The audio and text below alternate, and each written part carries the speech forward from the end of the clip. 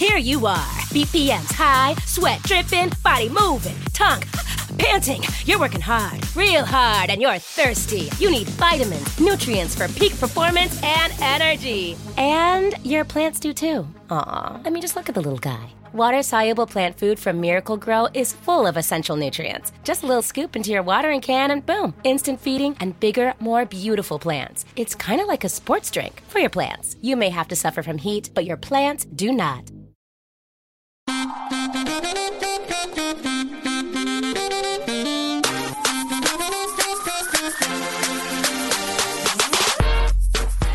And we're back with Hysteria. Except we're not allowed on Hysteria. We're breaking the rules. We actually should have you guys on Hysteria. I've been on Hysteria. What? I asked a question at the Outside Lands live show. Oh, I was there. Yeah. What was your question? Remember I asked about the Meg? Oh, yeah. Oh, Sorry. yes. I do remember that. Yeah. Scanned my way on. Wow. But hi, Grace Parra is here. Hello. I'm so fucking glad to be here, guys. When Long-time Grace Parra listener. appears, it's just like you're immediately invigorated. It's just like champagne bubbles the person. I don't do cocaine because I don't know what would happen. Okay, right. I think I would just I would explode into lots of little champagne bubbles. We could fix that, though. That's funny that you say that. When I was on years ago, when I was on Jeopardy, there was I read the YouTube comments on me, and Why would you ever do that? I know, right? It was a dumb idea. The comment that sticks with me is someone goes, "He's not campy, but he is cokey." That stuck with me. Cokey personality, Louis Purcell. Cokey, but not campy. See, I think that's a little bit of an insult. I feel a little bit of camp to you as well. I'm wearing a Dionne Warwick shirt Come right on. now. Cokey, our favorite news anchor. Oh, R.I.P. Yeah. Wow, that was a nice tie-in. Yeah, it was. That's what I do here. Okay, yeah. I tie things in True like pro. Alex B. Keaton. Familially. I am very happy you're here, Grace, I'm because so glad to first be of here. all, two things we need to get out of the way. Let's just do it. First of all, I found out recently on Twitter that you worked on Jonas. I was a writer. This is my very first professional writing job. I was a writer on Jonas L.A., which is the second season of the Jonas Brothers show, starring Nick, Joe, and Kevin Jonas. Yes. And the bonus Jonas on occasion when we could have him. Oh, right. yeah. We had to write him in. They have the other one. They have the other one. Yeah. Yeah. Jonas Salk, the virologist. My favorite thing about Jonas is before it was a sitcom about them just being in LA. What was the first season set? Great premise. I have no idea. Probably Jersey. It was weird, right? Well, the original premise of the show was that it was called JONAS. Correct. And it was about them being spies. It stood for Junior Operatives. Networking as spies. That's right. That's right. Jonas. Rarely will an acronym have ass in it. Seems sort of unprofessional.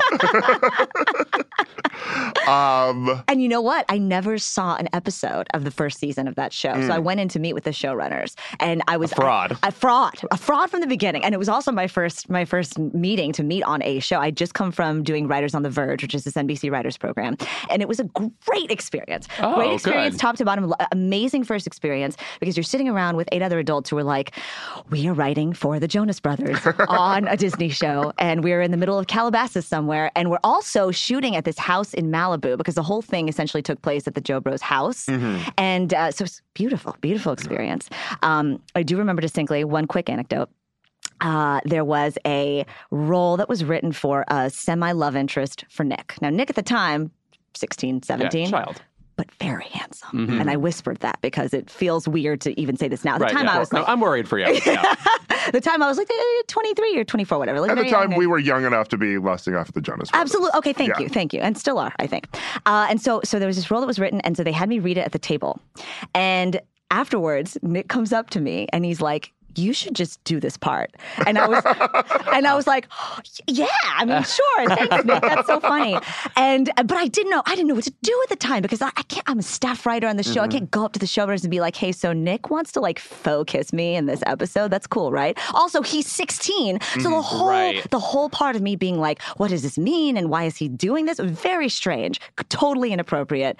Wonderful, though. I guess say also maybe he would then forget it. And then if you brought it up, it seemed like you were, Exactly. Like I'm the cuckoo bananas Exactly. one. Yeah. I never said that. Yeah. Exactly. Who is she? Who is she? Exactly. Trapped. Yeah. Wow. But- I can't believe Nick Jonas tried to set you up. A little bit. But now, then it's like, He was dangerous liaison to you. Oh wow. I wish he had that capability. I would watch that. I would watch that. Only Kevin has that capability. True. A couple years ago now, I punched up for one day a pilot that Grace did that was so funny. She was like a Yes. Daily Show style show. Yes. And you were so authoritative and I'm glad you have a place at Crooked where you get to exercise that. Yes. But it was so cool to see. And you had thank motherfucking you. Barbara Boxer on the Barbara show. Boxer, Santi Gold, Santi Gold was our. guys, it was incredibly legitimate. It was very. Well, Lewis was fucking genius, so I have brilliant. All of not. his jokes are just. I was like, yes. I have finally got someone on the show to talk to me about Succession. yes. I'm I'm a huge sorry, fan. Lewis. Get this, I actually just randomly catch an episode the other day. It is addictive. I just need to watch the whole thing. Wait, brilliant. like a pilot? Or... No, it was an episode with Holly Hunter, so it might have just been the most recent episode. Yes, Yeah, she's yes. in the second season. And She's And Sherry Jones? Yes. yeah. And also, Jeannie Berlin from The Heartbreak Kid is on this show. What am I doing not watching this? Anyway. You'll love it. Yeah. I'm a huge fan. It is Dynasty written by straight men,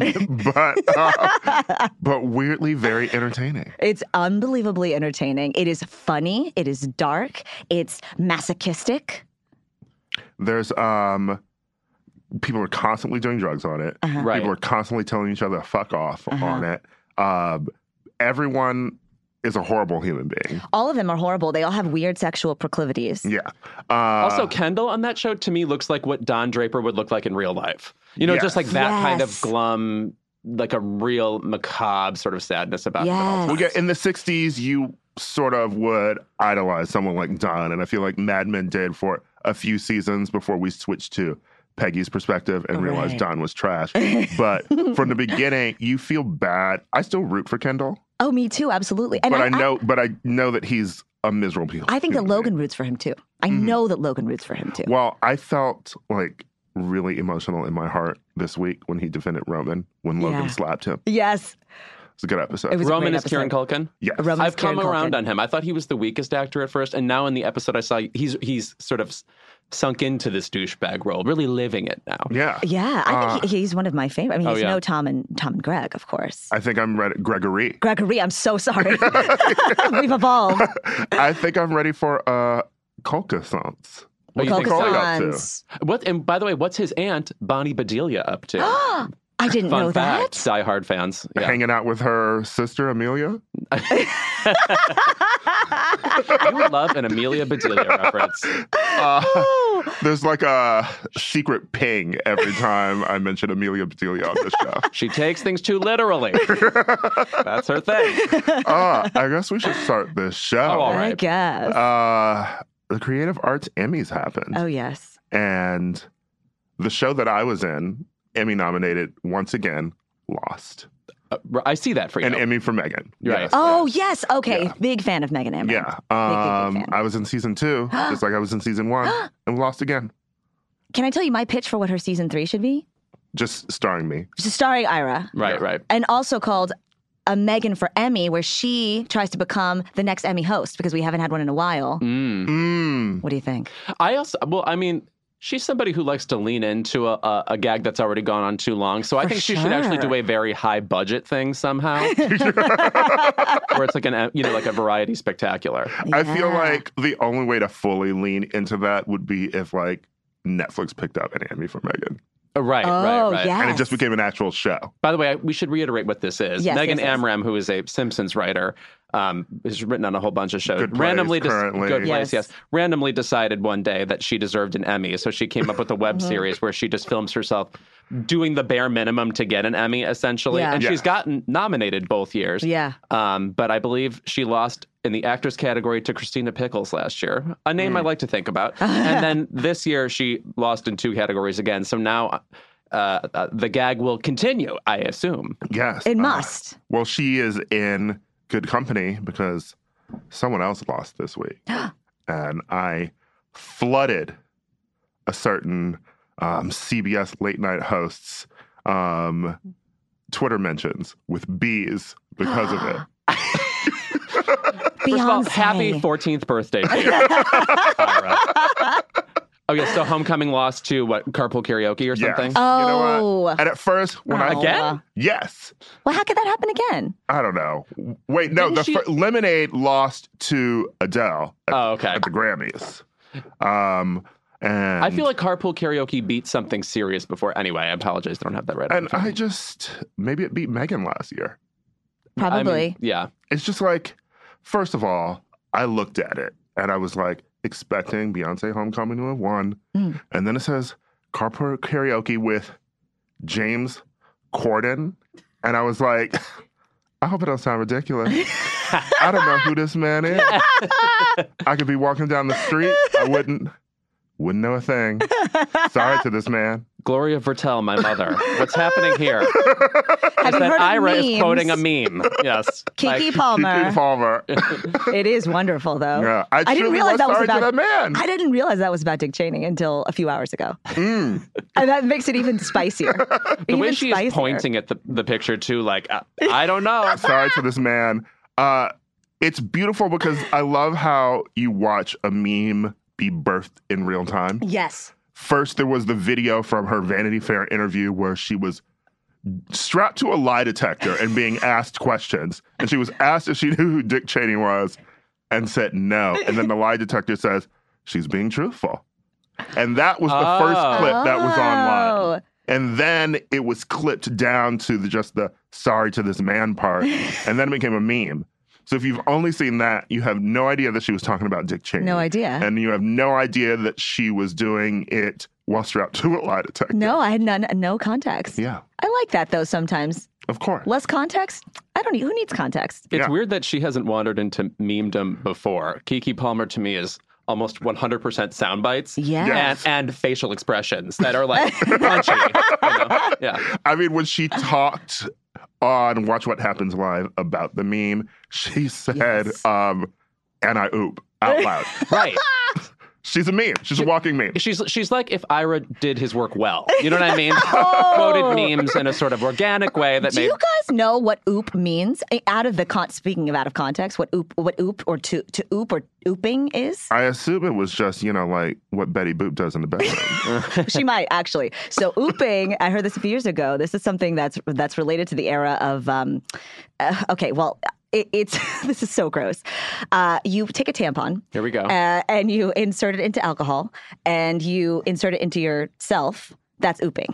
So in other words, it's getting drunk via tampon. Oh, I see. Right. Yeah. So every time I see or hear and I oop, I always think, That to me sounds like it's like in the era of rainbow parties. That's what I meant. That's what I was gonna- rumors you would hear Yes. about like what the teens are doing. yes, yes, I yes, just yes. laced my Truvada with ketamine. Goes down easy. And listen to some Santiago, listen Four Loko. Having never had any Four Loko, I just assume it is at the level of like ketamine. I would in describe it terms as of a intensity. pungent drink. Yeah. Yeah. Yeah, it's gross. It sounds It's gross. definitely gross. I love how it's not just me and Lewis again, but we are already off the rails. Of course. Yeah. We have spent 20 minutes talking about whatever. But we did summarize the whole internet this week. We did. Yeah, we did. that's true. Yeah. Go us for not having lives. This has been the internet with Ira and Lewis. We have a fantastic show for you all. Every time I say that, I sound like I'm on SNL. Right. Which Yeah. is appropriate because we're talking about SNL this Yes. week. We will also be talking about Felicity Huffman and her fortnight in prison. Second-rate Judith Light, Felicity Huffman. No, actually, I am a fan of her acting, unfortunately. We're also going to talk about Hustlers, the film of the year, the century. Oscar buzz, Oscar buzz, Oscar buzz. And we have an interview with Ezra Koenig from Vampire Weekend. And my former Columbia classmate. Yeah. Wow. Yeah, Ooh. How fortuitous that you were here. fortuitous. We'll be right back.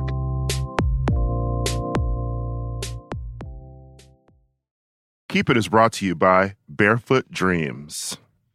Lewis, Yes? when you see footprints in the sand, that was when I carried you in my Barefoot Dreams robe. Now, is that a Leona Lewis song? No? If you want to bring coziness into your life, you turn to Barefoot Dreams, especially now as the brand is celebrating their 30th anniversary. with those 30 years of coziness, Barefoot Dreams celebrates being the originators of everyone's favorite luxe home blanket. And while many have attempted to duplicate their blankets, robes, and more, Barefoot Dreams' fabrication and quality cannot be replicated, so don't believe the dupes. Girl, this blanket is it. I effing love this blanket. I'm thinking about it right now, and I want to jump in my bed, which is sponsored by something that we'll do another ad for momentarily. Get ready. There's a reason why Barefoot Dreams has been on Oprah's favorite things list 6 times. Jesus, get a life, Oprah. My God.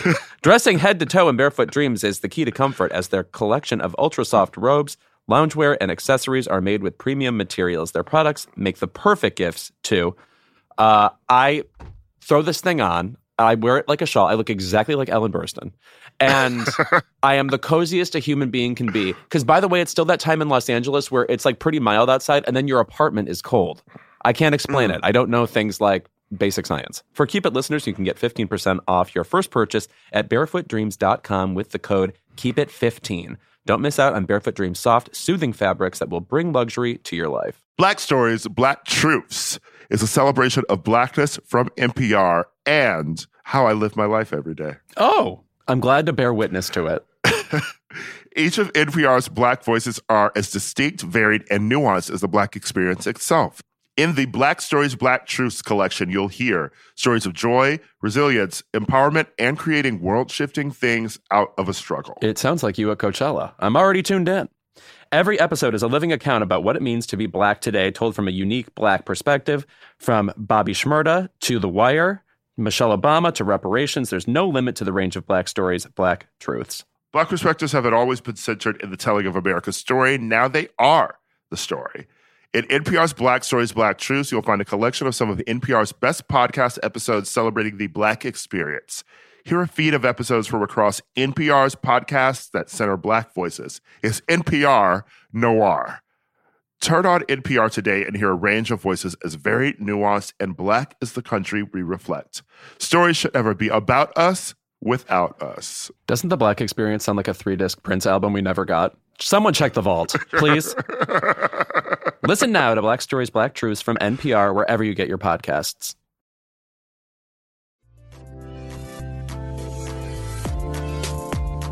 Live from Crooked Media, we're talking about SNL. Good segue. Is Jane Curtin still on? No? No wonder I haven't caught Lou up. has lost interest. Yeah. I'm just tuning in for Janine Garofalo. Oh, yeah. Oh, I remember that season very vividly. Do you remember The Truth About Cats and Dogs? Great movie. Oh, yeah. Jeannie Garofalo was a good actress. Yes. I loved her on Larry Sanders. Yeah, She did what she had to do. she did.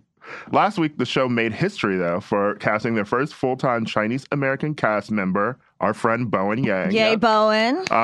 Your friend too, Grace? Do you know? I've only met him like once, but I'm a huge fan of his. Oh, yeah. His Miranda Priestley lip sync video. Oh, yeah. I could watch that. Now that I realize I've brought this up on Keep It before, he does these lip sync videos. Yes. He did Miranda Priestley Yes. once. He did Tyra Banks. He did Sandra Oh. And what's beautiful about it, too, is I feel like it jump-started everyone trying to do lip-sync videos. Sure. Right. And then, of course, he got SNL because he's fantastic and he's hilarious, and also has La Culturistas, which is we've a both been podcast. on. And Matt, I have not been on Las Culturistas. Didn't you do I Don't Think So, Honey? Oh, yes. Pardon me. That was that. Yeah, you're right. Yeah. That counts.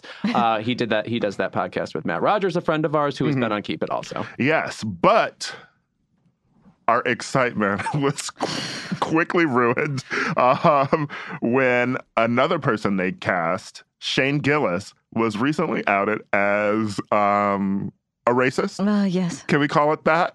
Some people are calling his racist comments edgy jokes. Provocative. He's a provocateur. Watch out, Milo. Footage of his podcast, Matt and Shane's Secret Podcast. Moving right along. Just going to leave that alone. Was posted to Twitter by entertainment journalist Seth Simons last Thursday. In it, Shane, when discussing New York's Chinatown, is heard, "Let the fucking C word live there."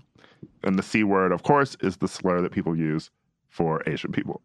It's a term he comes back to again and again, too. Again Yeah. and again. Following outrage online, Shane issued a fake ass apology. Via notes. Actually, can you read that entire apology? Do you have it with you right now? Yes. I'm a comedian who pushes boundaries. I sometimes miss. If you go through my 10 years of comedy, most of it bad, you're going to find a lot of bad misses. I'm happy to apologize to anyone who's actually offended by anything I've said. My intention is never to hurt anyone, but I'm trying to be the best comedian I can be, and sometimes that requires risks. 95% of that is self-congratulating. Mm-hmm. Yeah. It's just part of the job, how good I am at ruining your day with my weird racist comment. I'm a comedian. I try hard. This is what happens, guys. Imagine if you got fired from something or imagine if you fired somebody from a job and they responded with, well, you know, I did have to break the rules in order to do this job. It's like, no, you didn't. Stop that. It's like You're a job lying. interview when somebody asks you what your biggest flaw is, and you're like, I just try so hard. I just care too much. Right. That's what right. that is. The weirdest thing about it, too, is, of course, there were people defending his comedy, but it wasn't comedy. There was no joke attached to No it. jokes. He's literally just saying, like, I fucking hate Chinese people. Yes. Yes. And then he was like, I fucking hate gay people, too. So, I fucking hate Jewish people, yeah. too. I mean, So what was the point? There were no jokes. There wasn't being edgy. It was just someone being racist. And because they And are glib. Yes. And because they are a comedian and because they were doing it on a podcast, people were really stretching to pretend that it was all a joke. that he was playing a character Yes. of some kind. If you listen to the whole thing, guys, from start to end, rather, then you'll understand that he's just playing a character. It's part of it. That's not a character. That's just him. That's clearly just him. And also, we've been talking about this case in particular, as though it happened 10, 15 years ago. It happened less than a year ago. Correct. And 2 months prior, Yeah. he used the same slur to describe Andrew Yang. Mm-hmm. So And now they're having some dialogue on Twitter. we'll get to That's that. awesome. We'll get to that in Yeah. a fucking minute. But what's crazy to me is part of the backlash to the backlash is there are people saying, yeah, as you just said, Grace, you're digging up these tweets. First of all, I did not know who he was before I heard about this story. So naturally, people like me who are into comedy, watch comedy, would want to look up what he does. Yes. So his podcast is his premier format, right? Right, that's what it. he does. So in order to simply educate yourself on who he was, you would have to encounter this material. So Right. it's not like you're digging up anything. It's right there. It's it's his selling point. It's like us getting cast in something and someone's like, oh, maybe I should check out Keep It. Right. Yeah. And it'd Exactly. be like, don't go there. Why are you digging up his podcast released weekly? right. You're trying to stir up drama. That I I'm used trying to get attention for myself. Yeah. But now I am happy with what SNL now has done. Yeah, they fired him. They fired him. Yes, And yes. I was surprised, honestly. I thought that enough people over the weekend were coming to his defense where, there was this idea that cancel culture is getting out of control. And Lewis, called it before consequence culture. Yeah. And it's brought to mind the idea that everyone who says, quote unquote, cancel culture is rampant ignores the fact that people have gotten fired for things like this for years. Yeah. It's not just because Twitter exists and it's 2019. Nope. Michael Richards, remember when he said nigger a bunch of times? Yeah. And had backlash to that? Like, people have been fired for saying heinous things before. Yeah. No, it's And they've received backlash, and it just seems more prominent now because you're on your timeline and you keep looking at tweets where everybody's talking about it. I think there's also something particular about this case where, because people can kind of predict that there will be an intense focus on a new SNL hire's past tweets and past work, it almost feels like an inevitable narrative. Oh, well, we found something. But this is nothing like, for instance, Melissa Villaseñor in years past, when she got hired, there were some tweets of hers or comments of hers that people maybe interpreted as, I don't know, sloppy. They are nothing compared to Nothing. this. Or So even it's Michael pretend- Chase, to be honest. Michael- Yeah, that's like right. his tweets weren't great, but they were nothing compared to this. Right. But I will say that it is shocking to see the people that are running to his defense, and in major platforms too. I don't know if you guys are fans of David Spades, but you can't see my sarcasm, my sarcastic eyes. I watched every episode of Just Shoot Me. Oh, Just Can we Shoot Me. say iconic? This is a pro Wendy Malick podcast. Just Shoot Me is amazing. I do love me a Wendy Malick, but he has this new show called Lights Out on Comedy Central. Right. And he had Bill Burr and Jim Jeffries on last night to talk about this particular case. And man, did those three jump to Shane's defense and say, All three. All three. Cancel culture is terrible. What's happening? Millennials, you guys are just rats. That's a direct quote from Bill Burr. Which, by Working the way, on behalf of whom? Yeah, I have no idea. I have no Okay. idea. I'd love to be a rat. You know, they are beautiful chefs in Disney movies. That's exactly right. Ratatouille is a brilliant film. But it was crazy that we're not just seeing this now on social media. We're seeing this on television too. And Comedy Central gave that was the response. The response to the firing, which happened yesterday, was Comedy Central gave these three straight middle-aged white men this platform to talk about how shitty it is that Shane no longer has a career. Right. Without offering the defense. It is this insistence that he was telling jokes. Yes. This insistence that you have to be edgy in comedy. And I just do not get any sort of reasoning for doing that. And I'm also just questioning these comedians. Would you do that? Like, would you go up and say, like, faggot a bunch of times and think, oh, that's me being funny? Right. It's always the people who love, like, this recent Dave Chappelle special or whatever that we talked about are like, oh, you know, you have to push boundaries. You people are doing the same thing to him that you tried to do to Dave Chappelle. There is also the fact that Dave Chappelle is funny. Mm-hmm. I didn't like the new special, but he is a funny person. And we disliked the special mostly because it seemed like a comedian later in their life trying to shock just for attention. Right. But he also has a breadth of a career to look back on where you're like, you had to get to that point to be offensive for shock value, right? Mm-hmm. If you're just being offensive now before anyone knows who the fuck you are, what is the point? You got to earn it. Yeah. You have to earn it. I agree completely. And it seems almost calculated in a way, especially considering his statement when he was fired. Shane tweeted, "It feels ridiculous for comedians to be making serious public statements, but here we are." I'm sorry. Fuck you. Isn't that what comedians do? Yes. Comment on society? Also, just being a comedian doesn't absolve you from having to be sincere ever. Yeah. I'm a comedian who was funny enough to get on SNL. That can't be taken away. It was literally taken away. Literally was. Yeah. Good job. Of course, I wanted an opportunity to prove myself at SNL, but I understand it would be too much of a distraction. I respect the decision they made. I'm honestly grateful for the opportunity. I was always a Mad TV guy anyway, because he wanted to play Miss Swan. Right. Mm-hmm. Clearly. He will be battling Scarlett Johansson for that role. It seems calculated Yeah. because we're now in an era where any generic white guy can have a comedy special called Triggered, and they can tour everywhere, and people will pay to see them because they feel like they're battling PC culture. And you can make a shit ton of money in touring, you know? It's not going to be being on SNL. It's not going to be in movies and TV shows probably like he assumed.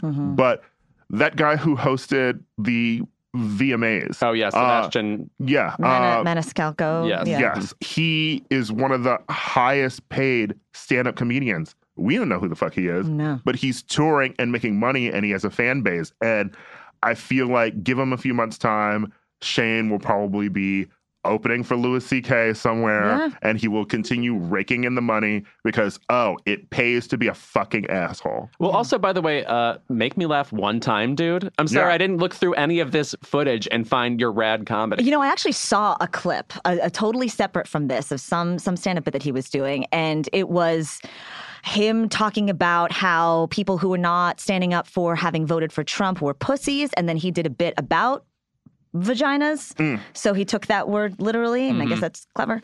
And it was not funny, not engaging. It was not racist. I'll give him that. It wasn't racist. So there's that. Yeah. But I took a little bit of time to try to figure out what it was. And I'm because it's a big deal to get hired by SNL, and I still am trying to understand how that happened. I wonder, is SNL Because you have to be so good as an Asian American like Bowen to get cast. Yes, but and you can be so any mediocre. generic white guy can get cast on SNL. Do you think he was cast because he represents Middle America, because he represents red states, and because now that is a minority, if you will? I just think Lorne Michaels likes to hire, some average-looking white guy every season. I remember when the announcement came through, before I even knew his comedy, I was like, oh yeah, Bowen, I'm happy for him. Chloe Finneman, I've seen her videos online before. I think she's very funny. And Shane Gillis, I was like, okay, you hired, an Asian, a woman, but make sure you get a new white guy in the cast, because you were severely lacking in white guys who were straight at SNL. Yeah. Also, so those three comedians, I'm still blown away. Just bringing to his defense on principle, even though it has nothing to do with the quality of his comedy. Rob Schneider did the same thing today. Oh my! No, by the way, and then backpedaled. If you end up in a debate with, or pardon me, if you end up on the same side as Rob Schneider about your comedy, I mean, truly, it's time to move back to the Midwest and become a bookseller. It's over. No offense to the Midwest or booksellers. I was there once. I worked at Barnes & Noble in Milwaukee. Yes. Mayfair Mall. Love it. I think Norm even defended him briefly. Yeah. I don't know if he backpedaled as well. But the worst defense of him was Andrew Yang. Oh, Andrew. Andrew Yang. Who will still be at these debates. And you know how everybody stands, like if you're the most popular, you're in the middle, and if you're less popular on the sides, he's in about the Pacific Ocean, okay? He tweeted, Shane, I prefer comedy that makes people think and doesn't take cheap shots, but I'm happy to sit down and talk with you if you'd like. We would benefit from being more forgiving rather than punitive. What the fuck? Yang gang. You are running for fucking president. You won't be president, but you're ostensibly busy running a presidential campaign, and you want to sit down with someone who was fired from SNL? What the fuck is wrong with you? I mean, it's what he's doing is clinging to anybody who has he can tie himself to. Of course, relevancy. Of course. Like, yes, relevancy. please talk about me. Yep. Because then he was on CNN State of the Union talking about how I've experienced a lot of anti-Asian racism throughout my upbringing, and it hurts. Like you making self-mocking jokes at the recent debate talking about how you're Asian, so you know a lot of doctors and you're good at math. It's that concept of I'm making fun of myself to make white people feel better about being around a person of color. Right, not furthering the needle. No, not furthering the needle. And now you want to sit down with a fucking racist to do what? All of our presidential candidates are spending too much time on Twitter. Can I just say that? Yeah, right. You wouldn't know this if you didn't spend any time on Twitter. Yeah, if you watch cable news, you'd catch a glimpse of it. But I'm sure Fox News has probably raged about this. For sure. But I feel like the general public who's going to be watching SNL this season has no idea any of this happened. Yeah. It was and good. And thank God they don't. Too many people know about this. Too many people. It's like Caroline Calloway. Too many people knew about that story.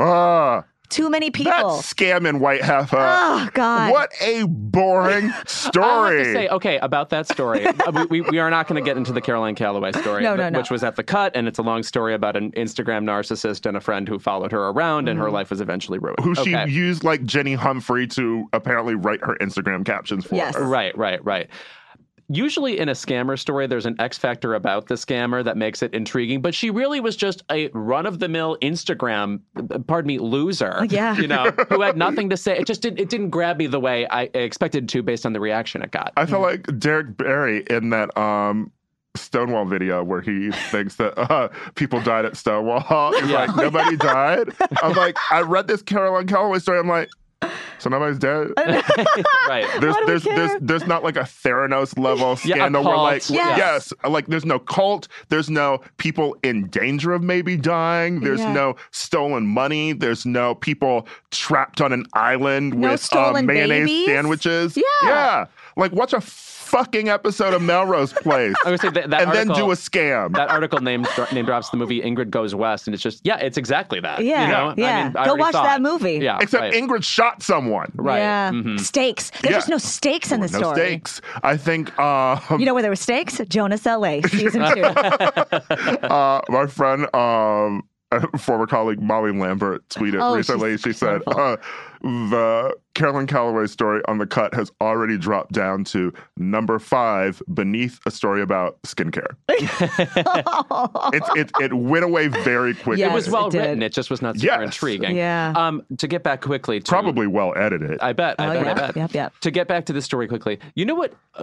A line that keeps coming up, and people like David Spade are likely to say this sort of thing is, well, comedy is very important during this time, et cetera. And you're defending an institution of comedy when you're defending these people. How about comedy is not that important? So Yeah. if you're going to be a complete fuck up, go away. Yeah. We only need like 9 comedians. Yeah. Sorry. Yeah. You know what I mean? Yeah. We've outsourced joy and laughter to Twitter and Instagram, unfortunately. So we Yeah. don't really need that many pros. When we have Kiki Palmer popping in with memes that are gold Right. every day. I laugh. I laugh. Yes. That makes me laugh. See? Yeah. Well, as the star of Rules of Engagement missed, there is also this insistence that comedians are in the same field as regular writers.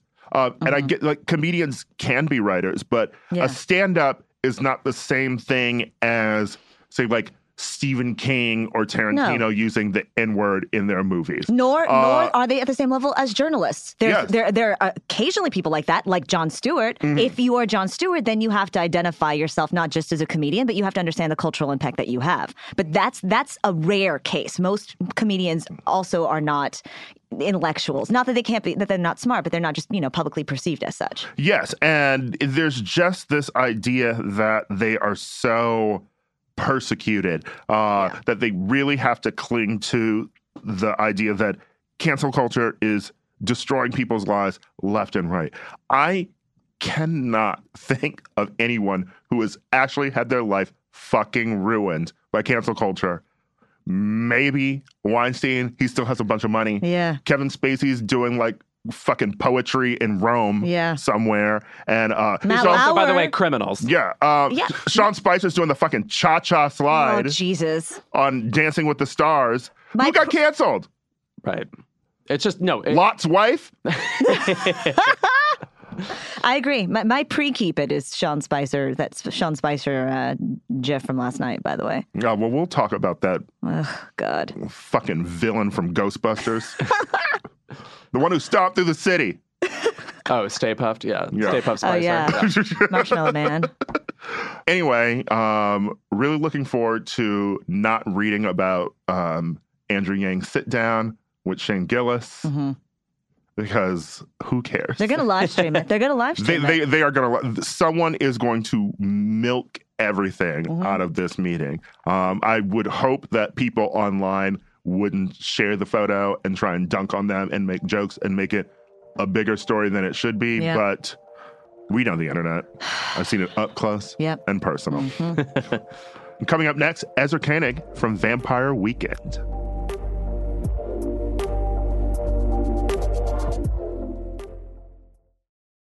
Whether you're a morning person or a bedtime procrastinator, everyone deserves a mattress that works for their style. And you'll find the best mattress for you at Ashley.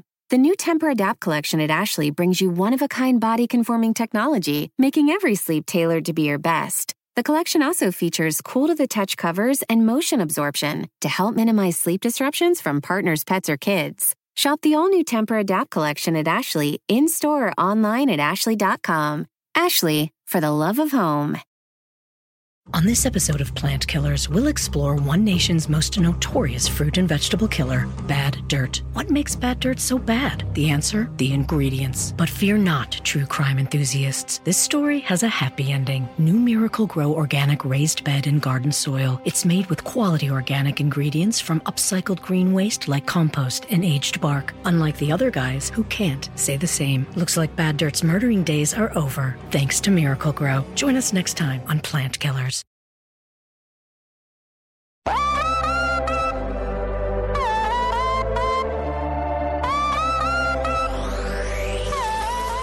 We're back with Grace's close personal friend, Ezra Koenig. And fellow Columbia Lion. That's right. Yes. We don't talk about Columbia on this show. Do we not? I went to Tisch. Oh. Oh, I didn't know that. My Sorry. sister went to Tisch. Oh. Good for her. Yeah. Is there some better rivalry school. there? I don't have a lot of Columbia loyalty. I had fun. I enjoyed college well enough, but I have no affection really for the institution itself. Like, No. one of the homes I've lived in. No, it was a school. Yeah. Right. It was New York. I have an affiliation, an affection for New York. Oh, yeah, for sure. Of course. Yeah. I How am brave. very excited you're here. I'm excited that you DM'd me after I called your album, Father of the Bride, White Excellence. Oh, that meant so much to me. I was so excited. There are very few things that I would classify that, by the way, too. I feel like Dead to Me, Sure. Oh, yeah. Stranger Things, Succession. Season 1, Succession. and Succession. Yeah. Yes, yeah. The Talented Mr. Ripley. Yeah. Oh, yeah. that's my favorite movie of all time. Is it really? Really? Yeah. I can't believe I just nailed that. I love that movie. Yeah. Kate Blanchett looking very tan is right behind you on that wall. Yeah. But I wanted to ask, because of that, you have a song called Unbearably White That's right. on the album. Yeah. And it just made me think about, there was a review years ago that I think an editor of mine, an old editor from MTV News, had written and apologized for, where she talked about how your band was just a bunch of white dudes. Yeah. But Rostin was in the band then. Right. Yeah. And so it wasn't true. But Yeah. now, it's just white guys. Yeah. Now they could write the article. Yeah. Well, but also it depends how you define the band too. It's because, not everybody, a lot of people work on the album, are important creative collaborators, even perform with us. So, True. you gotta- Time. yeah. Yeah. Steve Lacy. Steve Lacy, yeah. Yes, from the internet. Which I love. MVP of the album. Yeah, Yeah. He just played with us in New York. Yeah. What's it like writing for, I guess, other people now? Well, we collaborate. I mean, so there's a bunch of songs with Danielle Haim on the record, and I just really wanted to write duets. Mm-hmm. I think it just felt like, as a songwriter, you're always kind of looking for new challenges, and I think especially coming from whatever you want to call the Vampire Weekend world, we kind of started in this funny place of kind of like abstraction and, I don't know. So for me, there's some real novelty in doing what most good songwriters do from the start, which is like write songs that have a setting and people talking to each other. Because I've been in the situations here and there where people really sit down, groups of songwriters, and they're like, before they, pick up a guitar or start making a beat or something, like, what's this about? Like, let's talk about the big ideas. Whereas I was a little more just like, writing like myself little notes and stuff like that, kind of coming up with cool turns of phrases, like starting with a phrase unbearably white and thinking like, what does that really mean? And working backwards. But so writing for somebody else is fun because, especially in a duet, it's kind of like, who are these two people? Why are they together? And again, this is like songwriter 101, but It was novel for me in my early 30s. No, I mean, not many people would name songs like Oxford Comma. Right. Or like have their album called Contra, which I always liked, but it always sort of felt like I was deciphering something listening to the albums. And this one just feels very relaxed. And, you talked about how you were sort of inspired by Casey Musgraves. Sure. How you could listen to her songs and notice from the beginning, like, what it's about. Right. Well, yeah, I saw her at the Greek Theater. And I mean, I'd already had this like larger interest in country music. It always kind of like loomed for me. My dad was a fan. Right. You mentioned Loretta Lynn in another interview too. Yeah, it could, because there's those great duets from that era.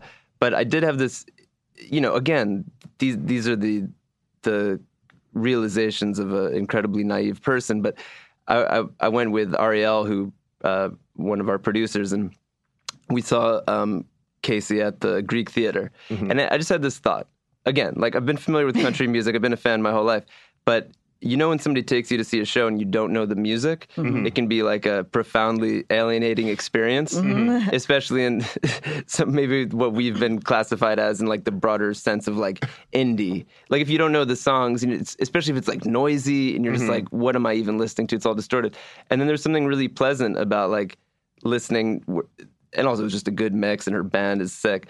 But just like listening and be kind of like, I'm actually hearing the song in real time, and I'm thinking about it, and you're introducing me to the meaning of the song. And I just kind of realized there aren't too many other shows I'd been to where I was kind of like learning the songs and thinking about them all at the same time. Recently, I saw Mitski, and I had never listened to her before. Yeah. A friend was like, I have an extra ticket. I love her. you're going to love her. And I went, and Yeah. I did. Oh, great. Well, Yeah. Casey Musgraves is also, I guess, a kind of rare person now where if you listen to 2 songs in a row, you have gotten to know her. You know what I mean? Like, Right. she's like Right. introducing you formally to her. Also, on this album, you wrote with Hans Zimmer. First of all, so Yeah. glad, Oh, we didn't write together. I was going to say, first of all, We so just glad he's sampled. getting work.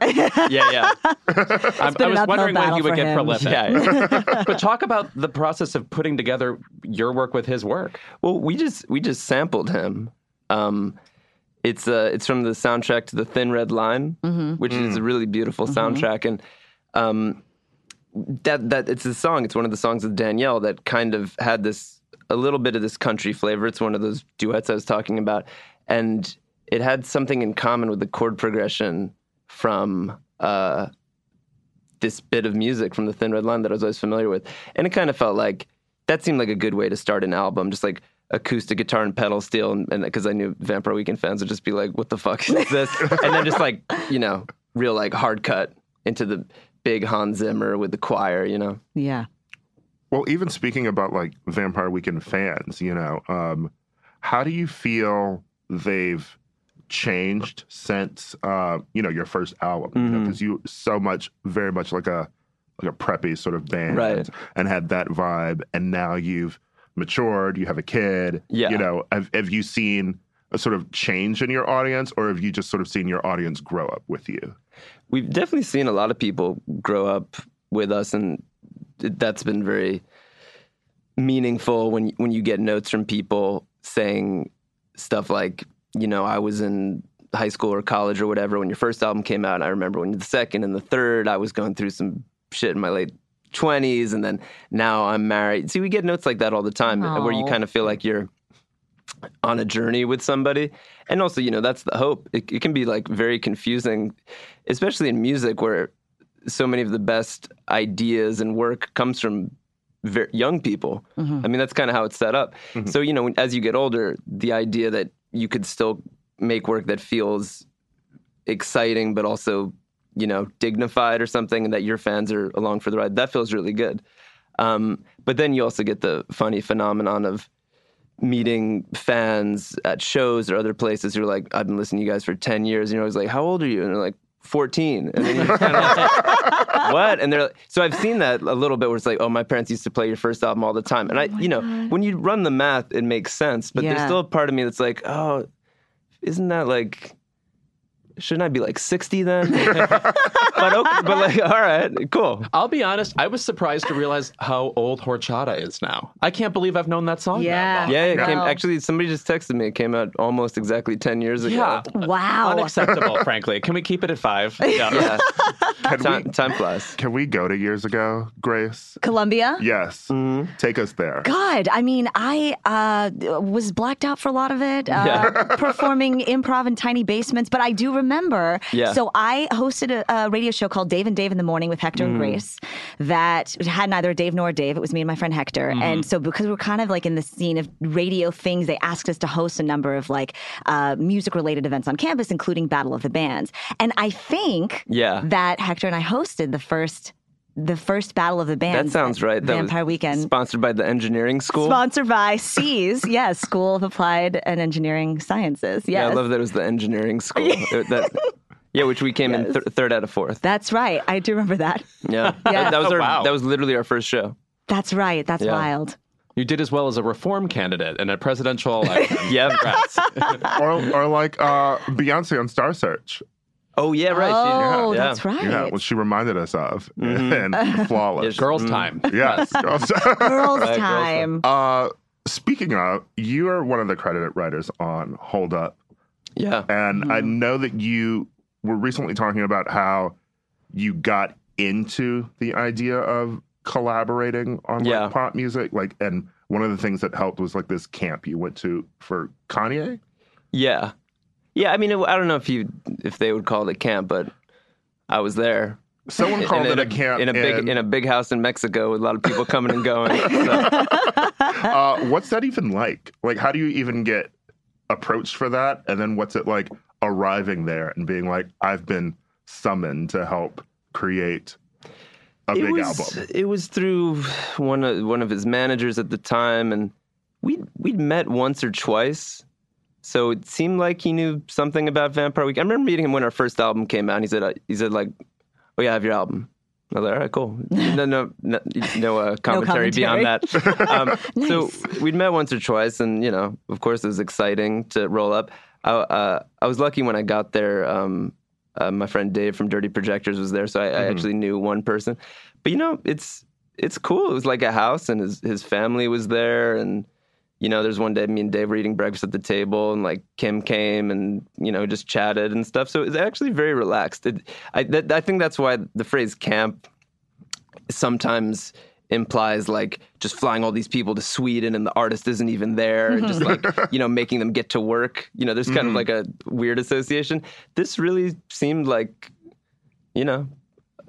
somebody with their family in a house setting up a studio and working, and they'd play stuff for us and give us something. Do you have any idea for this? And go work on something, then come back and play it, and then you'd watch like a lot of discussion.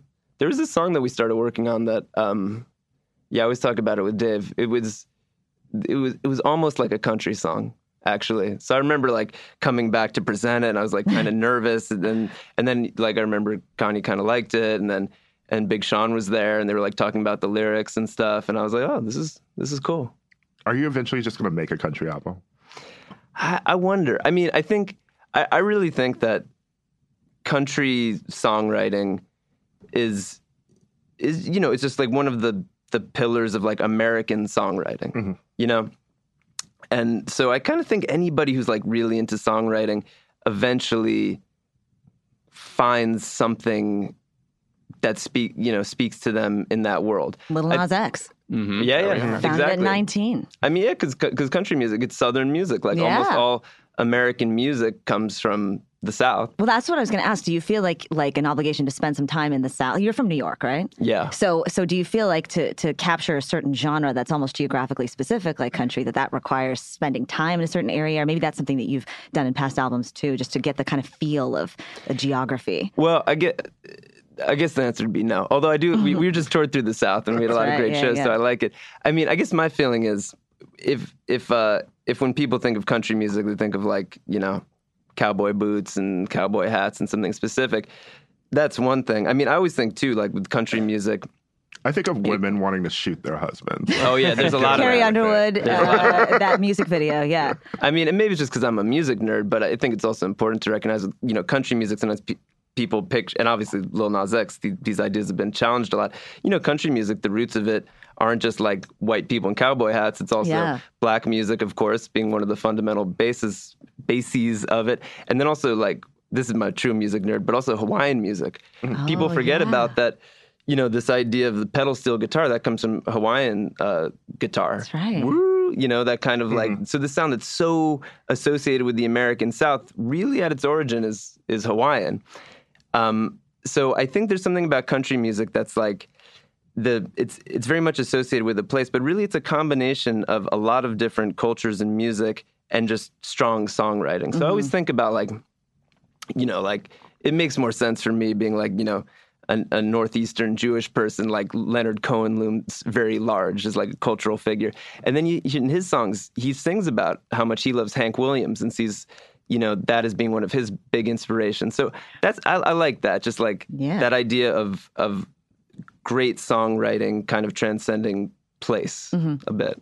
Ever since somebody mentioned Loretta Lynn, I have now had that duet with Conway Twitty, Louisiana Woman, Mississippi Man stuck in my head. If you don't know Great it. song. Oh, no, I know it. That song. We get together every time we can. Yeah.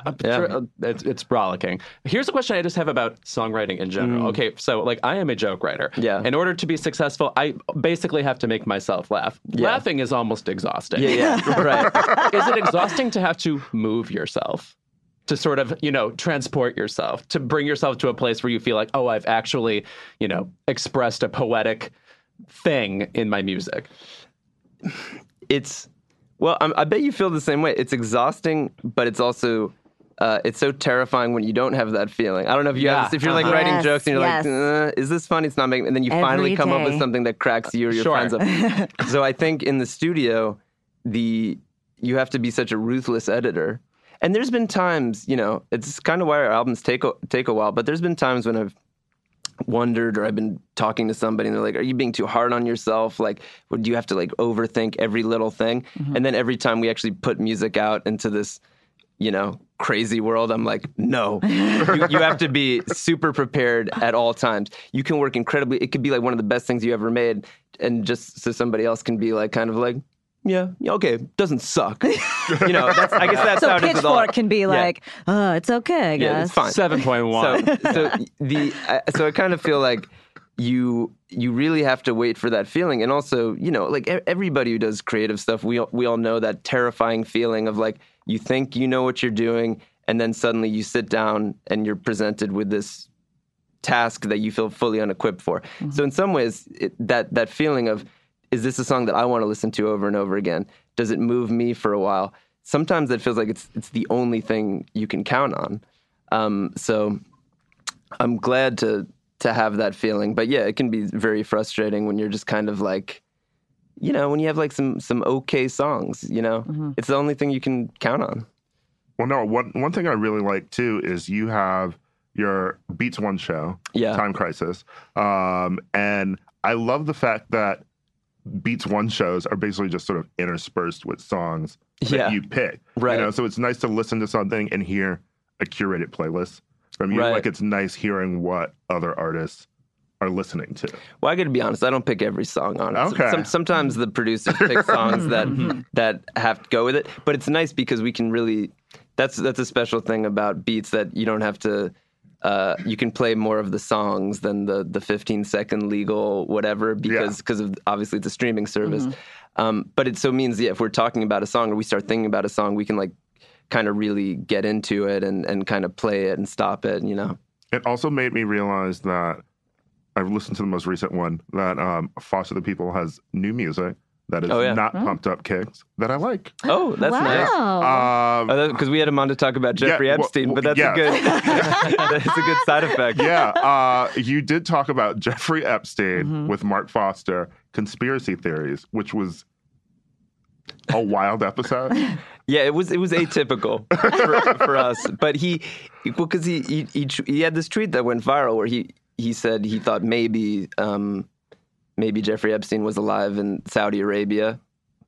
And, I consider myself open-minded, so I'm like, and actually, what a liberal thought. Yeah, and so I was like, I want to hear what he has to say. And I always really liked Mark. I think he's a very smart guy.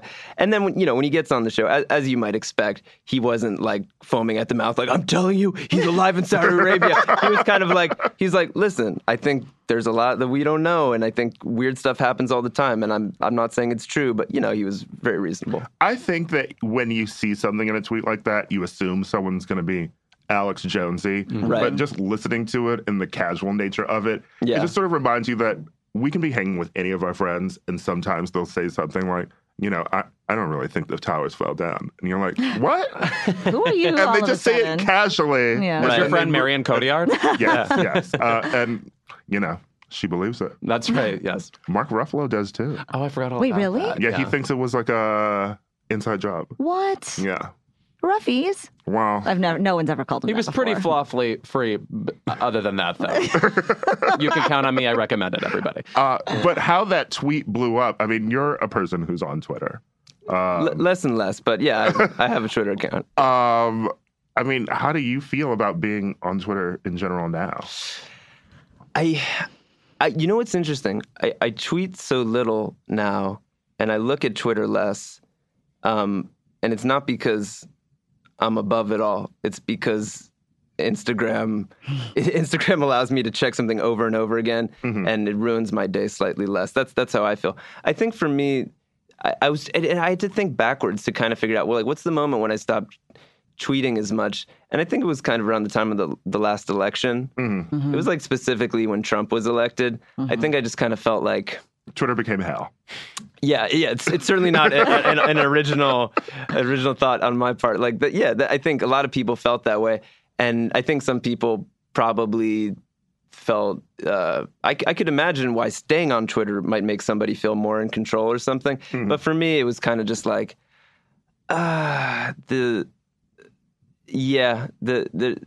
the infighting. I just felt like it was kind of clouding my mind in terms of how I thought about things. So, and then I also just started using Instagram more. So it's like, I'm not saying it's a good thing, but I feel like now I get my news a little more slowly from other places. And then Instagram fills that kind of compulsive checking habit. I'm obsessed with Instagram stories. Yes. Sometimes I am. I am sometimes as well. I'm skeptical. I like crafting them. I feel like my Instagram story feed is HBO Max. Oh, okay. Oh, that's interesting. I for you. got to follow you on Instagram. Well, I also really like that too, because I do think some people treat Instagram stories as an art form, where you really feel like, you know, that like kind of famous clip in Rules of Attraction when a guy gets back from Europe. Yes. And he describes, I like when somebody's Instagram stories are like that, where you're like, it's like, oh man, you just like took it all in. And I also like that Instagram stories like come and go. Yeah. Yes. There's something about, and I think like Twitter can sometimes feel like high stakes. Oh, yeah. So I like that you're kind of just like watching this like fluid thing that comes and goes in 24 hours. And Right. If you upload like yourself at a bar and you're drunk, it is gone in a day. Gone in a day. Yeah. I mean, don't get too comfortable. You can take screenshots, but isn't there? Like, Instagram's going to go away at some point soon, right? I mean, It doesn't feel like there's much of a challenger, but you're right. There must be. There at has some point. TikTok? My only thing about Instagram is I am just shocked how you learn so quickly how many of your friends are willing to bore you.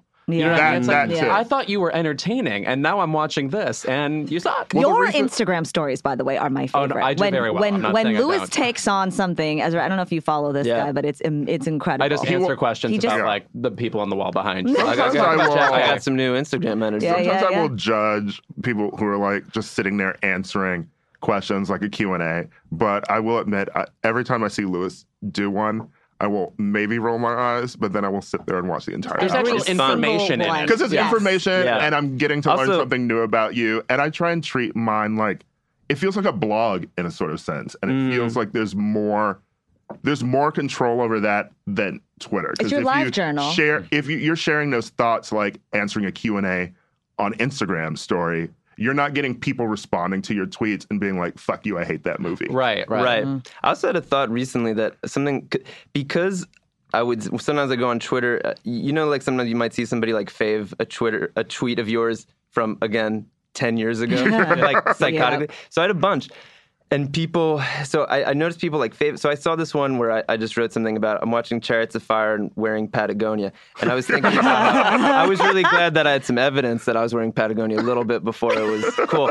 But also, I realized that, remember on Twitter that people used to like, when people made fun of Twitter before it became part of like the mechanics of society, the joke would always be like, I don't care what you had for breakfast. Right. And, Yeah. But then I was thinking back and I was like, that was really bad that people said that, because suddenly it was telling everybody, you can't just use this thing just to write down little details of your day. Right. You have to have like strong opinions. Like, what are you, some kind of loser who just gonna? But then when you go back and find those old tweets, and I think it's similar to Instagram, that feels like more archaeological when I find those old tweets where I'm just like, I'm sitting around doing this versus the ones where I'm like, I don't know, like trying to make a joke or trying to like have Hot some take commentary or on- something. yeah. So there's part of me that kind of missed that, like what I just had for breakfast Twitter. Maybe we got to bring that back. Yeah, standing in line at Starbucks, Twitter. Bring it I back. love that. I yeah. mean, speaking of Kim earlier, I remember how she used to start every morning with good morning tweets. Oh, Kardashian Yeah, did. like just Really? hi to her Twitter followers. I think Yeah. nothing is creepier than telling your followers good night. Signing off. I've been here for 13 hours. yeah. Roxanne Gay has been. Shifting a bit, during the election, you were performing at like Bernie Sanders rallies Yeah, and yeah. things. We did a and, is he your person now? How are you feeling about the 2020 race? Well, yeah, still like Bernie, and maybe we'll go out and do something for him. That's another thing. The primaries Twitter, that's Oh God, primaries Twitter. it's Ugh. pretty tough. Yeah. I thought it was exhausting when it was just two people. Well, Yeah. three people. I forget Right. about O'Malley. And now it's so many people. Yeah. Right. And everyone on every side seems exhausted. Yeah. You say, I really like Elizabeth Warren. And they're like, well, why don't you like these 3 other people? Right. How many photo collages of Tulsi can I tweet? I tweeted something about, I'm from Texas, I love Beto, and I said something like, oh, just seeing Beto and seeing Julian Castro up there, it'd be amazing if one of them would run for Senate. And I got all this hate from Beto people who were like, he needs to be president, Grace. Shut the fuck up if you don't think that Beto. Yeah. It's like, I think he's really? yeah. And I was like, this is an amazing person who definitely needs to be in public service. I'm not saying the I thought that opposite was here. like the common opinion was that he should be running for Senate instead. Yes. Yeah, that's the stuff I don't like to see that. Exactly. But I like Bernie. It's a head scratcher for me when people just like absolutely hate him. That's always strange for me because he clearly inspires very strong feelings.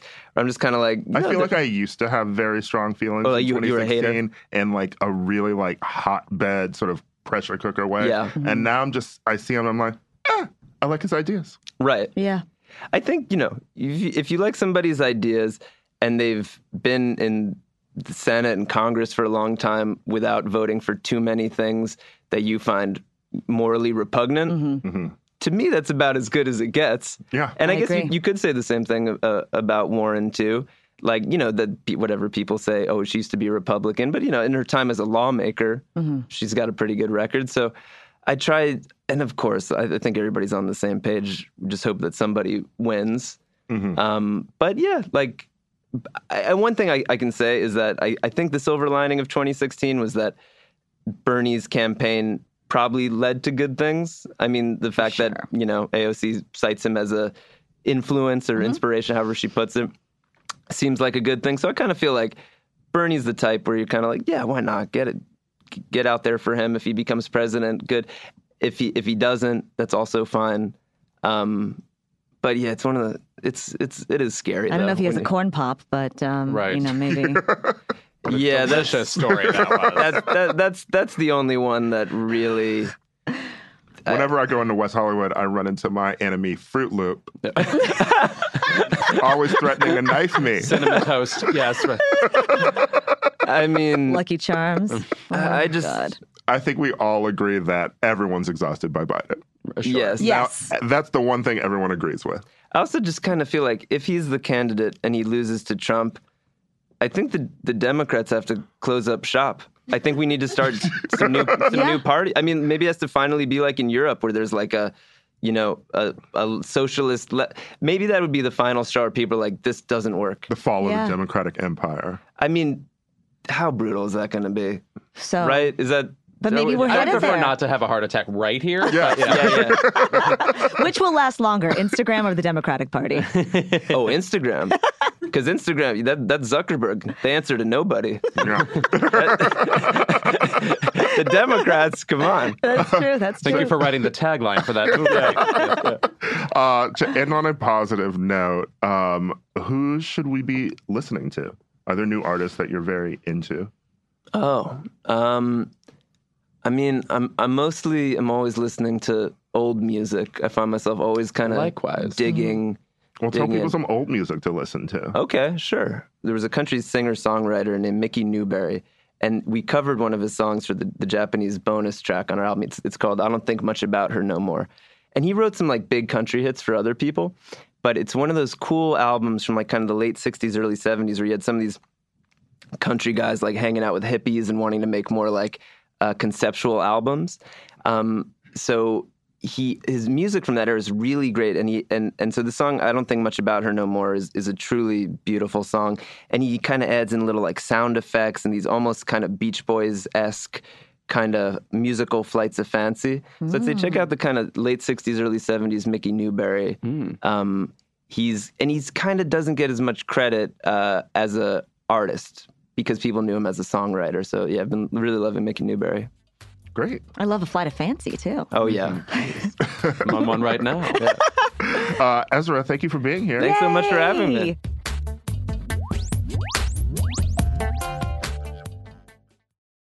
The living room is where you make life's most beautiful memories. But your sofa shouldn't be the one remembering them. The new life-resistant, high-performance furniture collection from Ashley is designed to withstand all the spills, slip-ups, and muddy paws that come with the best parts of life. Ashley high-performance sofas and recliners are soft, on-trend, and easy to clean. Shop the high-performance furniture in-store or online at ashley.com.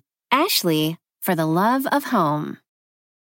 On this episode of Plant Killers, we'll explore one nation's most notorious fruit and vegetable killer, bad dirt. What makes bad dirt so bad? The answer? The ingredients. But fear not, true crime enthusiasts. This story has a happy ending. New Miracle-Gro organic raised bed and garden soil. It's made with quality organic ingredients from upcycled green waste like compost and aged bark. Unlike the other guys who can't say the same. Looks like bad dirt's murdering days are over, thanks to Miracle-Gro. Join us next time on Plant Killers.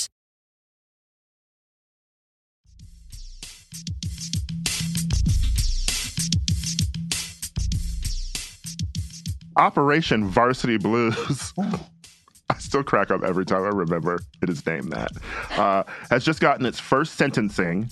And just like the movie, it was weak and unsatisfying. Who wrote this copy? I love Varsity Blues. I definitely don't, but okay. You're up to it again, Carolyn. All your Varsity Blues love should be moved over to Eurotrip. Actually, I think I just love the I Don't Want Your Life scene and Ali Larter in the whipped cream, which is only actually made better in Not Another Teen Movie when it's Chris Evans doing it. That's right. Maybe I don't love Varsity Blues. Maybe you don't. You're learning a little bit about yourself today. Fuck Varsity Blues. It's best remembered as a quote from Mean Girls, I'll say it. Yes.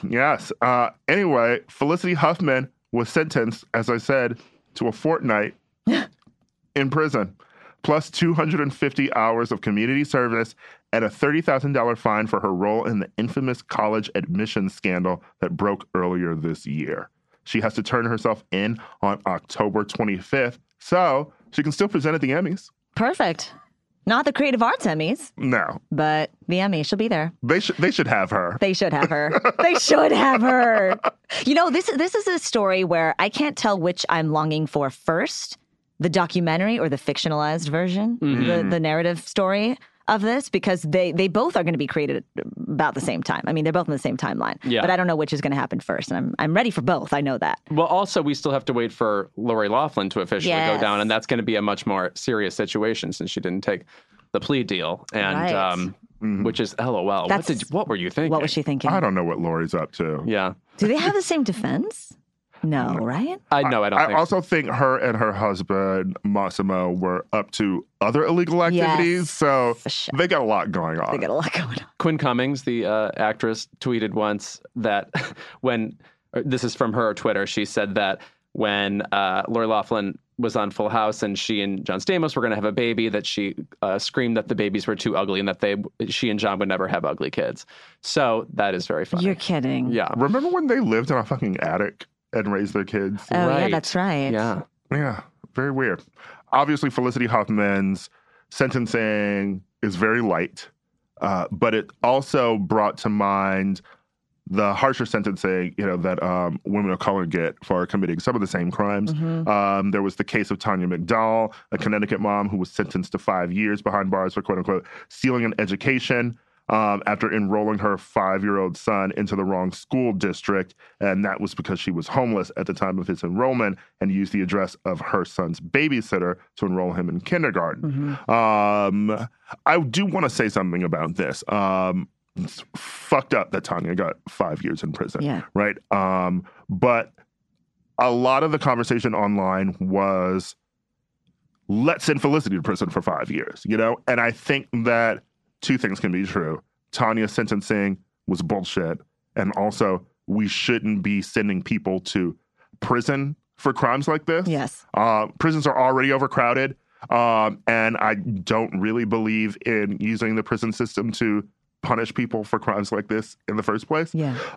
So prison reform is something that we need in this situation so that both women would have gotten fair sentences. 14 days in jail, by the way, though. I just don't know if it's enough to overhaul your conscience altogether. You know what that is? That's preparing for a role. Yeah, right. That's... No, she's, planning her next move. Yeah, exactly. She is going to come out of prison and play Martha Stewart in a film. Oh, wow. I've got the role. I understand it. Cast me. But to Ira's point, and to your point too, Louis, I think 14 days is nothing for sure. But jail is not the proper. No, I really punishment think for this. the money Yes. is what we need from her. Her money should be going towards other students who didn't benefit from the scamming that she did to get her children into Exactly. college. And her daughter should have been sentenced to go to state school. Because I think she was only fined $30,000 To DeVry. That's right. Yeah. I think she was only fined $30,000, which is nothing for her, I'm sure. And $30,000, that's less than a script fee. yeah, it is. Okay. It is. Yeah. She got paid more than that to be addicted to pills on one episode of Desperate Housewives. Housewives. An early Yes. season, too. Yeah. Yes. Her Yeah. Emmy-winning season. Was it season 1? I think she won for season 1. Really? I disagree. I think it's season 2 because that's when all of them were nominated. And in the first season, it was fewer of them. Her cancer season. Yes. Yes. Was yes. season 2? Yeah. Yes. Wasn't Terry just nominated for the first season? Yeah, I think that's right. Yes. By the way, the best part about this was the letters written for Felicity. Oh, I know, including Eva Longoria. That's right. Yes. Eva Longoria and Mark Cherry wrote letters in her defense.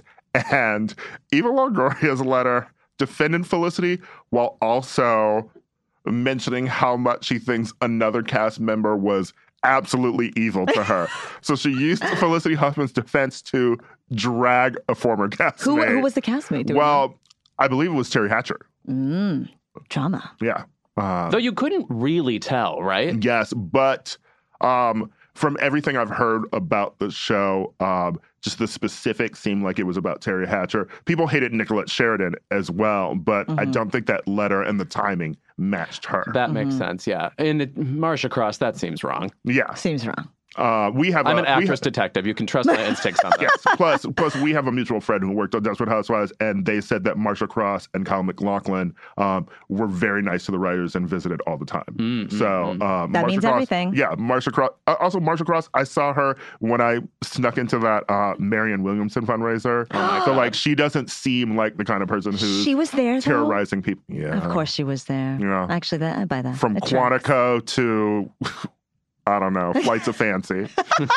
A lot of flights of fancy. I do love a flight of fancy. We are but footloose and fancy free today. But the scamming makes me scam. think of the beautiful scammers of Hustlers, Oh, which okay. I we have talked to admit, about last week after we had seen early screenings. But Yes. now it's out and A huge everyone should hit. have seen it. It's now, a hit. I am going to see it this weekend. I apologize. I haven't seen it yet. But Well, we're not going I- to spoil the movie for people. That's fine. You can Yeah. you can tell me everything. I'll just still watch with like love and adoration. All these women, especially J-Lo. I love my love for J-Lo goes way back. And I don't know how many other like young Latina girls out there will feel the same way. But like until J-Lo played Selena in that 1997 movie, there wasn't a beautiful, sexy Latina that we all saw, and it was life changing. And I don't know that she knows how much of a cultural impact that she really had. But I think about that You had all the Natalie time. Wood. You know what? I did think that West Side Story was my favorite movie ever. Same. I used to watch that all the time. Oh my and God, when all the I found time. out that Natalie Wood was just white, I was like, I oh. like a little Russian, but still, same. I'm like, oh God. I had that exact same thought. There was nobody from Natalie. Chino. Chino. What I will say about Jennifer Lopez is, even though in Selena she gives a very charming performance that really holds up, when you watch Hustlers, it takes you no time at all to realize it's her best performance. Really? Yeah. That makes me really excited. Yeah. Oh, I love that. Also, by the way, happy National Hispanic Heritage Month. Oh, So J-Lo Likewise. is like, yes. J-Lo is like, she deserves to be, she's also like just working so hard. I feel like she's somebody that's been hustling for decades. I'm really excited about the prospect of her performing at the Super Bowl. oh yeah. Yeah. Who will she do Feeling So Good with? That's my favorite J-Lo song, by the way. Is that a weird take? No, Feeling So Good is great. I would go with that. I would go with Get Right. I would go with I'm Glad. The Get Right, the saxophone that keeps playing sounds a little bit like a dying cat to me. But I do think the song, the video slays. I have a friend who was a gymnast, a college gymnast, and her floor song used to be Let's Get Loud. Oh, sure. Great, right? Now I can only see that as a gymnast floor song. All the On the Six singles are amazing as far as I'm concerned. I mean, it's her first one, but like If You Had My Love is still an iconic song. Here's a question I have about If You Had My Love. Is she singing on the chorus? No. It sounds to me like the demo. Yeah. Oh. Yeah. I mean, a lot of her songs have Christina Milian and Ashanti singing hooks. Right. So, Are you serious? Yeah. Oh, I love that, actually. I do love that. She's been acting forever. What was great, too, about the movie is it really actually fulfilled Hollywood's too often oversold promise of female empowerment in movies. It was a film which had a huge female cast, and they all mostly had something to do. Yeah. Julia Stiles, too? Yeah. Oh, okay. Yeah. Julia Stiles does what she has to do. Sure. Okay. She does what was required in the script. Now, she's very enjoyable. Roxane Gay thinks Constance Wu needs to work on her craft, but I did not mind her. That's so interesting because I thought she was good. I thought she was fine. Yeah.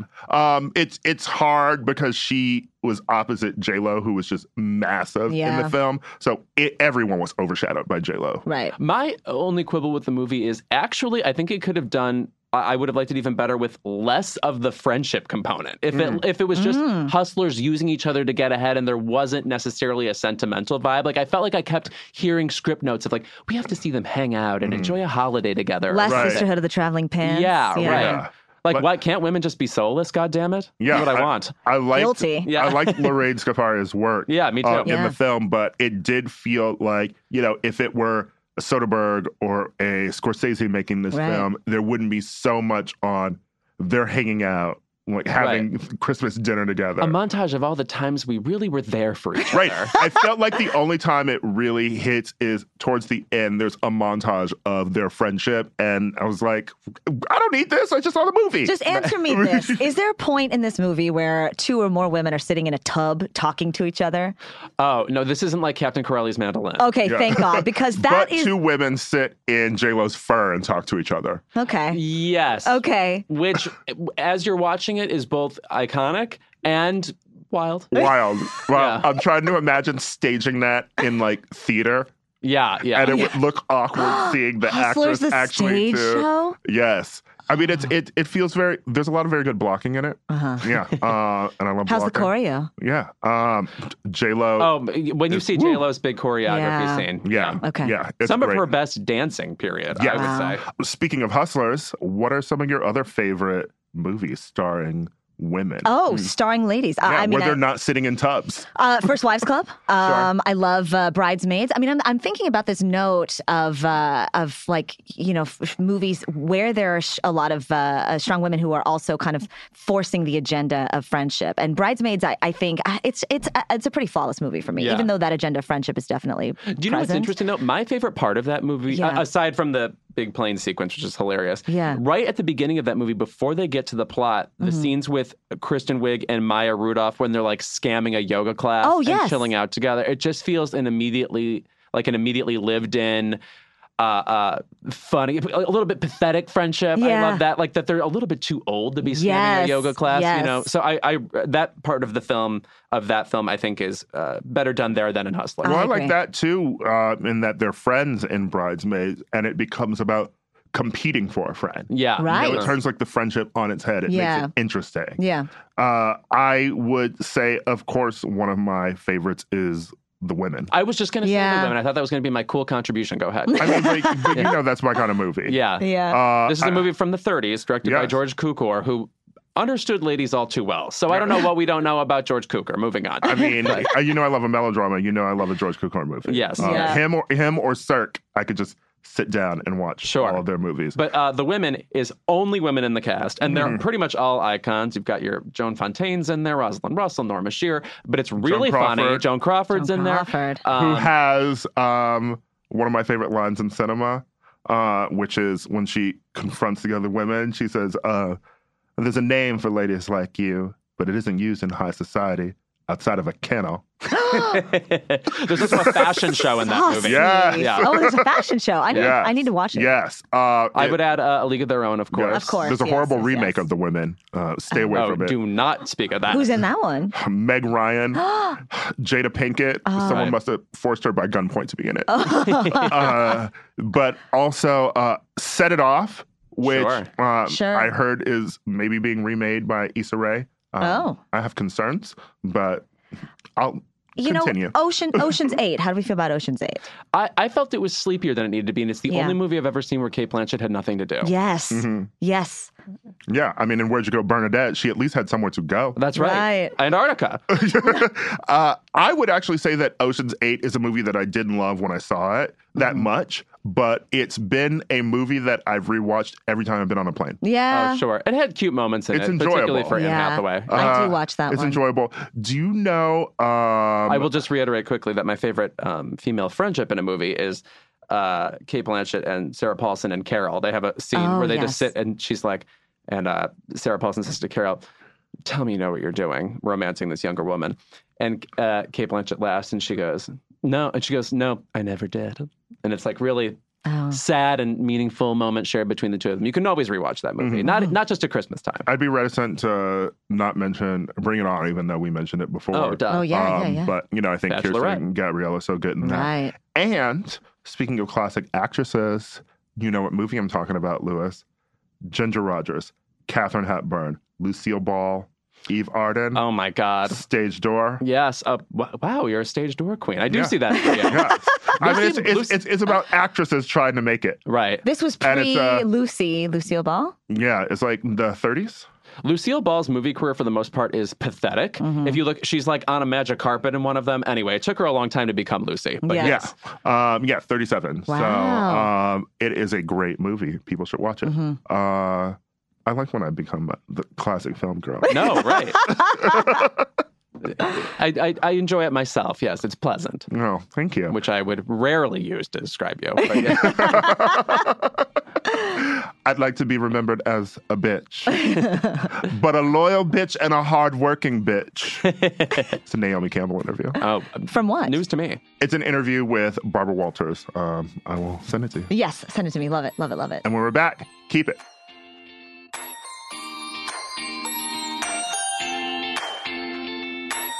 And we're back with our favorite segment of the episode. Keep it. Grace, Keep it, baby. your very first keep My it. very first keep it. Okay, so my very first keep it is to the New England Patriots, to the NFL, to CBS Sports, and to Antonio Brown this week. Because, as you guys know, Antonio Brown was accused of assault and of rape. This is a story that has gotten a lot of attention, but not nearly as much attention as I think it should have been getting. And more specifically, it was not enough attention to actually pull Antonio Brown from his first game as a New England Patriot. So this last Sunday, despite all the allegations, he played. He did very well. The Patriots won against the Dolphins 43-0. And the whole time I was thinking, are we not discussing this story? And how is it that as my boyfriend and his family are big Patriots fans, and all of us were just sitting there like, we're cheering this guy, and it feels very strange. It feels very odd, and it should not have gotten to this place. He should have been suspended, I believe. He should have, I understand due process, and I respect that by all means. I hope this isn't too serious of a keep it. No, but this is what we do. Yeah. I love that. But yeah, it's very jarring as a fan. And by the way, I've mentioned this before. I'm from Texas. I like football. I enjoy watching football. I enjoy the sport. I think it's fun. It sucks when you have players for teams that you want to root for. I'm not saying that all players are like this by any means, but you have an Antonio Brown, and he's somebody that I don't think should be playing. And I, again, understand due process, but I think let's listen to Brittany Taylor, the woman who told this story. Let's figure out, she didn't even meet, by the way, with the NFL until Monday, until after that game. It's like they desperately wanted to play Antonio Brown in this game, just to prove that he was going to do well with the Patriots. He'd gotten traded from the Raiders the week before. Anyway, all this is to say, like, as a woman who really enjoys football, I want to continue to like the NFL. I want to continue to make it a part of my Sundays. I think it's entertaining for sure, but I can't do it when everybody institutionally is denying these women their right to speak about these stories, and for there to be some sort of consequence. Consequence culture needs to exist in sports as well. is what I'm saying. We hear a lot about it with entertainment. We hear a lot about it with politics, but we don't with sports. I saw the video of when he was released from his last team and he like celebrated and sprinted away or whatever. It's I mean, like, we're supposed to actually be celebrating this person. Yeah, It's we are. strange. Mhm. And there are I was elements. so disappointed too because I was yeah. really happy to hear that he'd used the word cracker. Because I just people should use that word more. It's such a hilarious It's word. hilarious. And I loved white people getting upset about it, being like, this is a slur. Which also, the same white people who get upset with you even saying the phrase white people Yeah. are the people defending Shea Gillis's For sure. right to be offensive. Yeah, for so sure. which is it? and you know that's interesting too, because the cracker comment is akin with some of the other more quirky things that he's proven over the past few years, one of which is getting his feet cryogenically frozen. Hysterical. The whole helmet thing, that's funny. I'll laugh along with that. But then you get into sexual assault, I can't There anymore. does seem to be a line. Yeah. Yes, there's a line. I think that's that line. So NFL, make it easy for us. If there are players out there that are under any sort of investigation like this, investigate them off the field. Don't put them on the field until we know what's going on. Mm-hmm. You know what my favorite Patriots moment is? And I'm not talking about the ball scandal. Deflategate? Deflategate. The 2008 Super Bowl, a friend was from New England. She was crazed for the Patriots. They lost to the Giants. And she left the room to sob in the kitchen. And it was so funny. Sports really brings people to It really a vulnerable place. truly does. Truly does. Wow. I thought you were going to mention something about Tom Brady. She was crying like me when Buffy sent Angel to hell. I was like, girl, come on.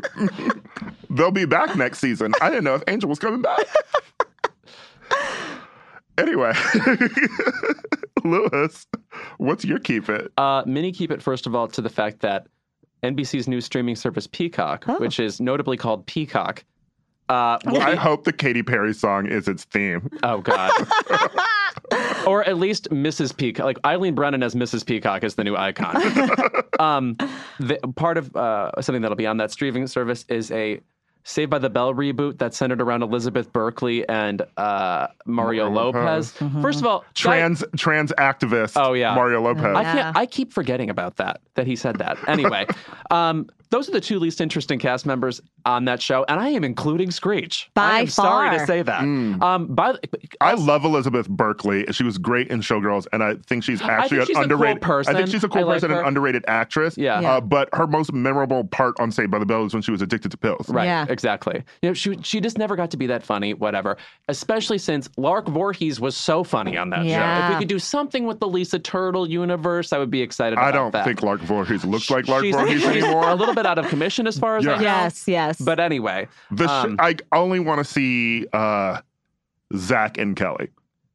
I guess. I mean, Mark Paul Gosselaar and Timmy Thiessen are the feels best like- actors on the show. That feels like an obvious reboot. Why is that not happening? Well, what's Yeah. They couldn't get 'em. They interesting couldn't get 'em. is I feel like only Mario Lopez and Elizabeth Berkley are attached at the moment, but the plot of the reboot is Zach Morris is governor of California, and he's closed a lot of low-income schools, and to fix the backlash, they bus all the kids from the canceled low-income schools into Bayside High. So it's a story about busing. And it's, yes, and hilarity ensuing when people from different classes and races have to interact. So it's The Neighborhood, but in high school. Wow. So they're in Starring talks- Kamala Harris. Sorry, Kamala Harris. She was that girl who had to go to Bayside. So they're in talks with Mark Paul Gosselaar about joining the show too. Okay. But But we wow, need Tiffany that's- Amber too. Yeah. It'd be funny if he didn't join, by the way, and then Zach Morris was only seen with his chair facing the wall and just like shaking his Oh, fist. yeah. Transfer those kids to Bayside. And he looks like the dealer in Deal or No Deal. Yeah. And then additionally, my other keep it this week is to, this is in jest, I love award shows. I believe awards are the only things that matter. It's a syndrome I have. But the Emmys are coming up. Obviously, not everybody can win the award you want them to win. And in fact, that's kind of what makes award shows great, right? Like after all these years, you still want Glenn Close to get an Oscar, right? There's a suspense to these people finally being rewarded. Anyway, just a couple people who never got an Emmy that I'd like to shout out and say keep it to the Emmys. Number one, of course, Angela Lansbury, 18 losses in a row. God. I mean, Susan Lucci won on her 19th time. I'm just saying Angela Lansbury is in her late 200s now. She first started a movie in 1944. That's how serious her career is. So keep it to that. Keep it to one of my favorite all-time sitcom actresses who never won, Elizabeth Montgomery in Bewitched. Never gave it to Hugh Laurie. Never gave it to, who played Michael Scott? Sorry, Steve Carell. So anyway, just keep those on your mind this Sunday, and maybe somehow they'll win an honorary, et cetera, in the coming days. Elizabeth Montgomery. Fabulous. That role is so like subversive, but also a classic sitcom way. Yeah. I love it. Bewitched is still a show that I can turn on. Absolutely. And Everyone's laugh funny. At. Agnes Moorehead, Paul Lind. Yeah. Mrs. Kravitz is one of the all-time hilarious characters. And Edna's great. I even liked Second Darren. Oh, Dick Sargent. Oh, Second Darren. Noted homosexual Dick Sargent. Yes. The faggot jumped out. Indeed, right. To Antarctica because she cursed him and said, that's more I Dream of Jeannie. Yeah. I Dream of Jeannie. Very problematic, but also very funny. Oh, Very funny. Yeah. He is so gorgeous, Larry did Hagman. Barbara Billingsley ever win? Barbara Eden? No. Barbara Eden. No. Yes. Nominated? Why did I say Barbara I don't think so, Billingsley? no. Yeah. Come on, Leave It to Beaver. Yeah. I'm a mess. I did watch every episode of Leave It to Beaver, too. That's weird. I was parked in front of Nick at Night. And I was like, look at these neighborhoods. They look like they don't have any crime in them. Unlike mine. My keep it is to angry theater goers who saw Jeremy O. Harris's play Slay Play, which is now on Broadway. Some people were upset that he held the curtain for Rihanna because she was running late to the show.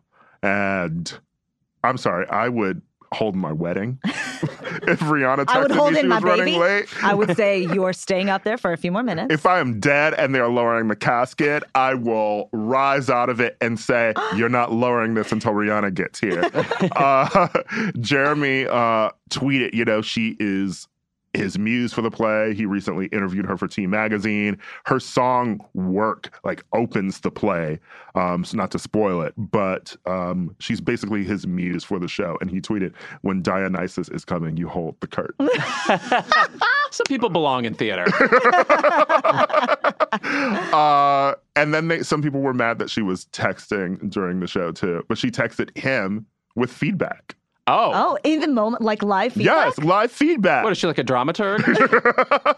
I would love Rihanna to start a career as a dramaturg. That'd be incredible. I've been researching this era. This Crucible wouldn't work. I was literally about to make a Crucible joke. Oh, perfect. Guys, simpatico. Synchronicity. Someone had a very funny joke about why they don't mind young people using their phones during shows. And it's because it's always people over 40 who keep their ringers on. Oh, right. When young you're people right. text during a Broadway show, you'd never even notice. Silence. Silent, and the screen, the brightness is turned all the way down. Yeah, that's right. We know what we're doing. Yeah. Anyway, Grace, Are clever. Guys. thank you for being Thank here. you. This was Such a dream so to have much you fun. again. And thank Just you love it. Thank to you Ezra guys. Koenig for being here too. It was amazing. Amazing. Yeah, that's our show. Keep It is a product of Crooked Media. Caroline Reston is our producer. Our editor is Sarah Barrett, and Kyle Seglin is our sound engineer. Thanks to our digital team, Elijah Cohn and Nadine Melkonian, for filming and editing our video content every week.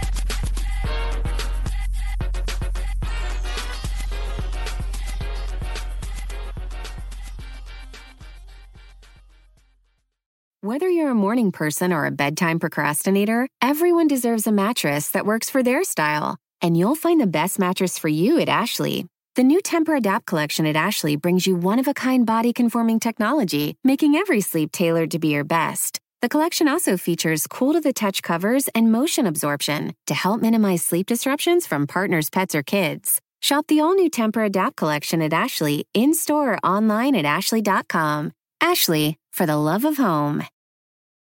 They say plants like music. Yeah, no, like really, they respond to the vibrations of it, which means that this playlist you're listening to, the plants are too.